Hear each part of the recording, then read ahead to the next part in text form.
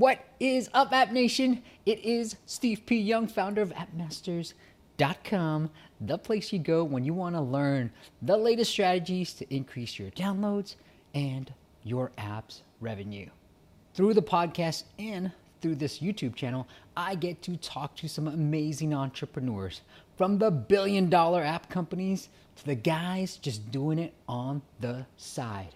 And in this video, I want to share 3 amazing side hustle entrepreneurs out there who are coming up with creative strategies to launch their app, get awareness, get those initial downloads, and find product market fit. Tip number 1 is somebody within the App Masters Elite and Academy community. His name is Chris Ononibo, and he's going to share how he used Reddit to first validate his app idea and then use that platform for his first initial downloads. So the way I came up with this idea was first a lot of failures along the way. Like I would say this is probably my 4th app after, like this is the 4th app I made before this. So like first I made this app for budgeting. The thing about that though was that like I think it was a very saturated market and I did not find a way to differentiate myself. Then the second one I created was this password managing app called Sentinel, which was kind of like a similar deal. I was trying to figure out a way, like just look at apps that were successful in the app store and then just try to go off that. The one key piece though that I missed is that you don't just straight copy it. You gotta like actually find like some different spin to get people interested in it. And then by accident, I came across this one app that I made called Picture Split, which was like a photo app that would allow you to like do before and after pictures. And I found that through some freelancing work where someone wanted me to do something with like their camera app. And then I by accidentally realized that this would be a cool idea. So I just did my own thing with that and got a little bit of downloads from that and realized, along with reading some books, that like if you do something different for like a specific niche of people, then that will then be more interesting to people and will help them be more interested in downloading your app. So after reading a couple of books and just different resources, I found that maybe I should try a niche market to go for. And this app that I came up with was Grounded, an app to help people quit or moderate their usage of weed.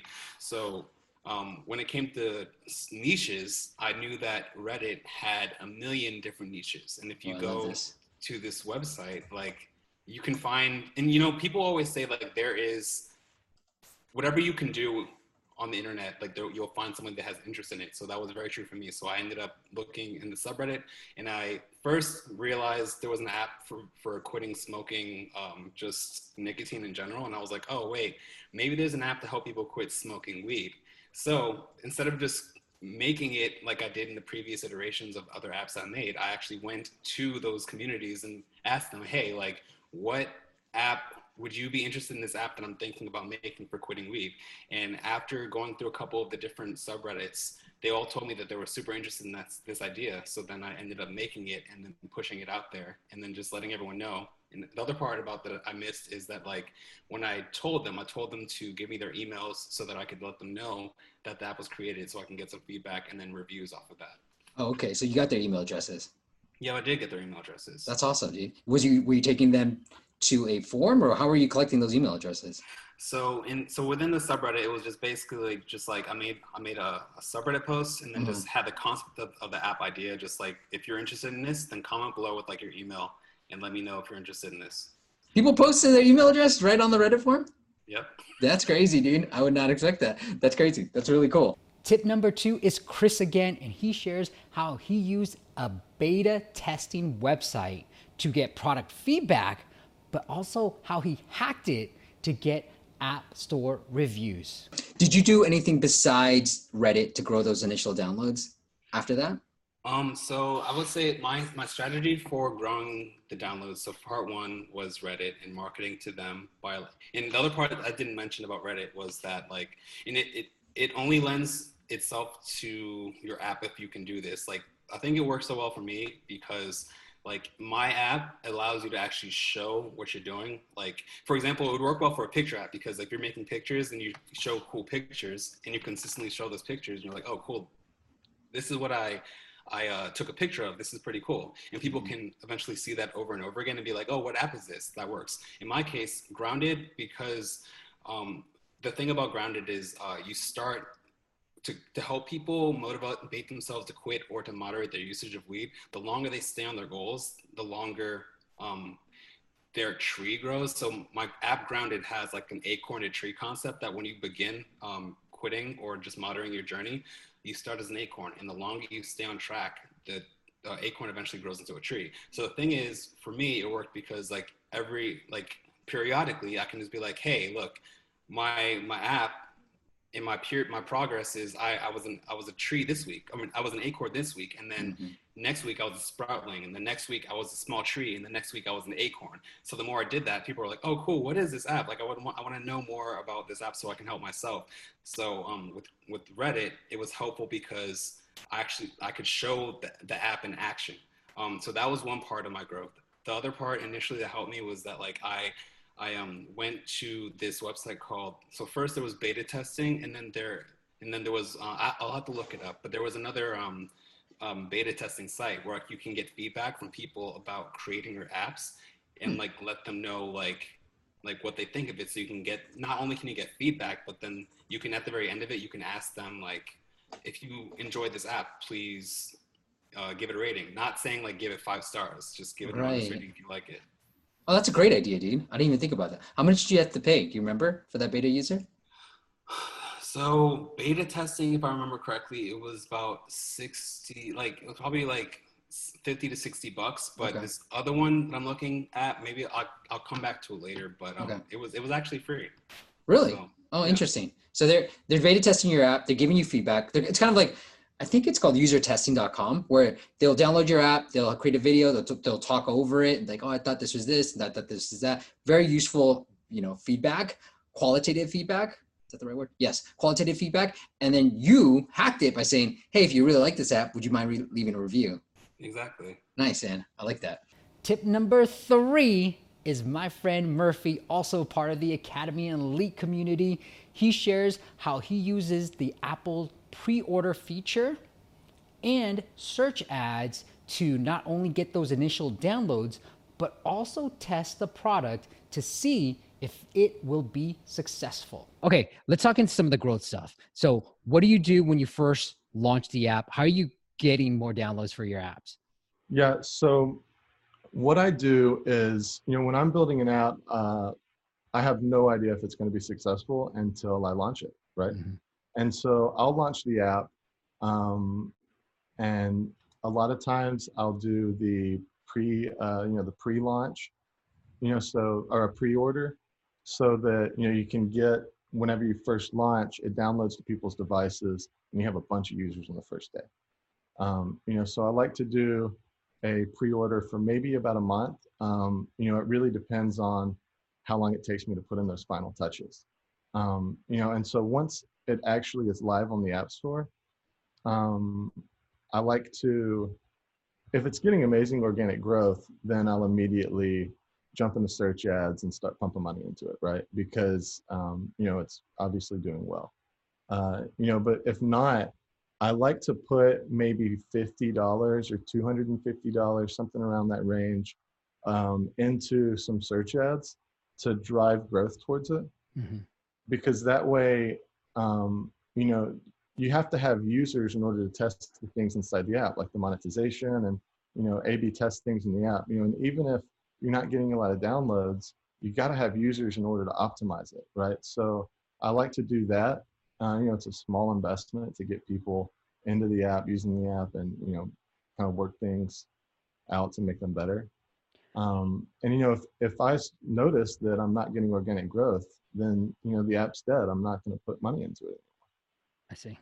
Okay. So you're like, it has to have organic growth. I'm willing to spend the $250, but if it's not going to get organic growth on its own, then I'm not going to waste my time on this.